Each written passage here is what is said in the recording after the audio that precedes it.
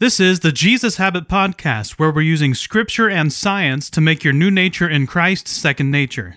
Episode 62 for Tuesday, November 26th, 2019.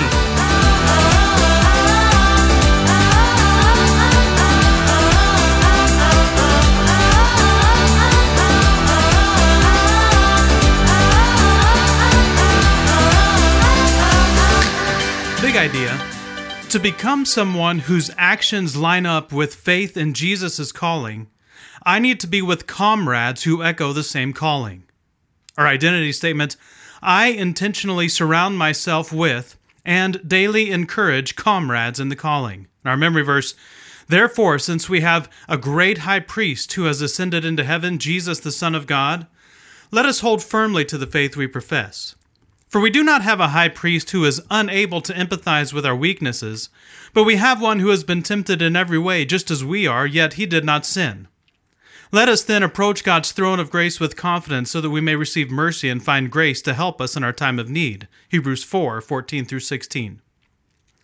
Today, we're reminding ourselves of what we covered in chapters 3 and 4 of Hebrews. There were two big ideas. The first being that we need to be people whose actions line up with our beliefs. The second is that we need to intentionally surround ourselves with comrades in the calling. Let's rework that first idea a little bit. Rest is when the beliefs in our heart and actions of our lives line up with God's promise. There was much talk in the early part of Hebrews about the rest and entering God's rest. Remember Hebrews 3:18?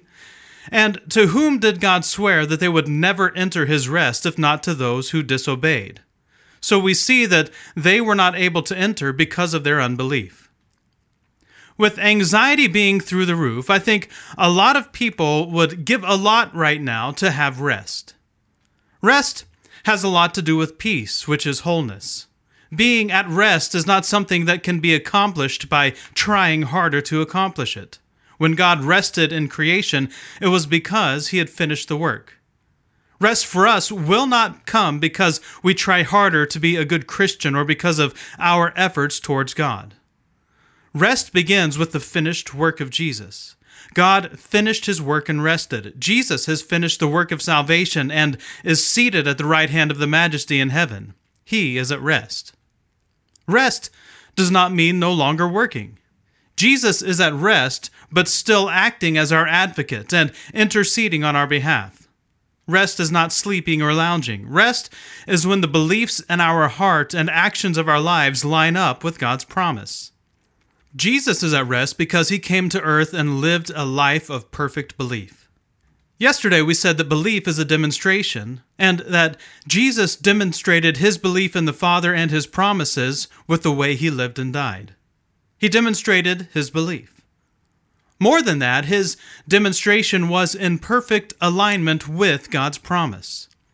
God promised a Savior. Jesus did what was necessary with his life to be that Savior. When we have a hard time experiencing peace and rest, it's likely because of one of those three things: beliefs, actions, or alignment with God's promises. I have experienced this firsthand lately. I have been experiencing anxiety. I've been worried. I've been having a hard time trusting God's promise. As a pastor of a small church, we are constantly living on the edge. With the exception of a couple of years, it's always been that way. And yet, I know that God has promised that he will build his church and that the gates of Hades will not prevail against it. I know that God loves the church. I know that God will not only protect but provide for his church. I know that is God's promise, but I struggle with some underlying beliefs based on situations in churches in my past. Because of the way others made decisions that had a negative impact on my ability to provide for my family, I struggle with an underlying belief that isn't in alignment with God's promise. I know rationally what Scripture says, but I still have a hard time with that belief in my heart. And I would argue that's why I've been feeling anxious. Are you struggling with anxiety? Could it be that your beliefs or actions are out of alignment with God's promises? Could there be an underlying belief that though you know it to be a lie and you know what God's promise is, you still believe and live by that lie? Well, the other big focus of that week was the people we surround ourselves with. In 3:1, the word for share can also be translated comrades. Therefore, holy brothers and sisters who are comrades in the heavenly calling. It also shows up in 4:2.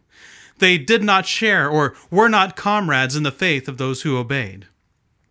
Then, right in the middle of chapter 3, we find this. See to it, brothers and sisters, that none of you has a sinful, unbelieving heart that turns away from the living God, but encourage one another daily as long as it is called today, so that none of you may be hardened by sin's deceitfulness. We have come to share in Christ if indeed we hold our original conviction firmly to the end. Another reason we struggle with anxiety is because of the people we have surrounded ourselves with, especially the people we are connected to online. I think a part of the problem is we are reducing our interaction with real-life people and trading it out for the highly edited and manipulated interactions we have with people on social media platforms. When you know someone in real life, interact with them on a regular basis and so forth, you see behind the curtain. You know when they're being honest and fake. You know when something is off. They know when something is off with you. At the same time, when we allow ourselves to be under the influence of many voices in the interwebs, many of whom aren't believers, it's easy to allow ourselves to start embracing a way of thinking that isn't in line with God's promise. And with the average smartphone user consuming around 3 hours of screen time per device and the average American consuming 11 hours of media content per day, it's easy to understand why so many believers are anxious. We have a belief system that stands in direct opposition to the overwhelming flow of content that bombards us minute by minute. What we need is intentional community with comrades in the calling. We need real-life interaction with living, breathing human beings who are on the same Jesus journey as us. We need to be around others whose faith builds up our faith and whose faith is being built up by our faith. Believers who are strong when we are weak. Are you wrestling with a belief that isn't in line with God's promise? Is that belief supported by your current community, be they real or online? That might be why you're struggling. Are you wrestling with an action that isn't in line with God's promise? Is that action supported by people you've surrounded yourself with who embrace the opposing force? That might be a problem too. It's not easy or convenient, but that doesn't mean we shouldn't be incredibly intentional about surrounding ourselves with people who are going in the same direction as us. We need to be people who encourage one another daily while it's still called today. We need to fight the fight with people who are fighting on the same side. It's easier to paddle upstream when someone else is in your boat paddling with you.